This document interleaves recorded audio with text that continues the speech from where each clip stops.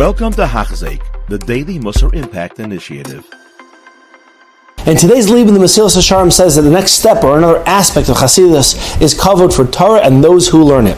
And I was thinking about the idea of those who learn Torah. Now we all understand that if a big Talmud Chacham walks into the room with a big beard, everybody stands up, we put him at the dais.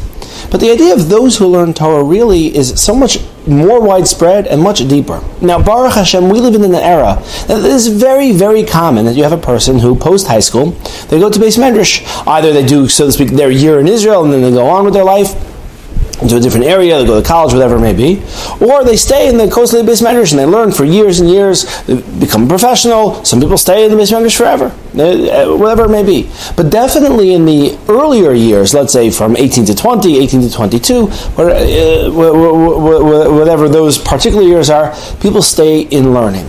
And because of the commonality, if you will, because this is so often found within our circles, I think a certain aspect of the Yeshiva Torah is lost. You walk into New York and then in Beis Medrash, there's literally hundreds of people walk down the street in New York, New Jersey, and so on. There are hundreds of people who are in the Beis Medrash, so to speak, or people who are Yeshiva guys, as they call them, Bochurim. And because of that, it's not something special. It's not something that we view as, wow, this is something, Lomdei Torah.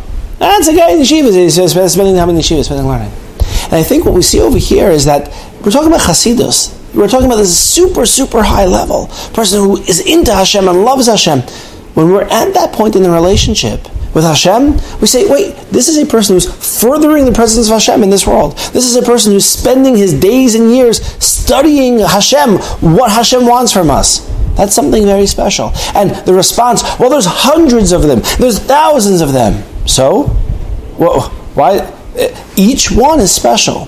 Because of the familiarity with the idea of Yeshiva Bachar, sometimes we get used to the idea. I happen to live out of town. And I don't live in the big metropolis where you have the yeshivas and so on and so forth. And just by living in this place, it's occurred to me, because we do have sometimes the yeshiva comes through, yeshiva bachram come through. It's a very exciting event. There's yeshiva bachram.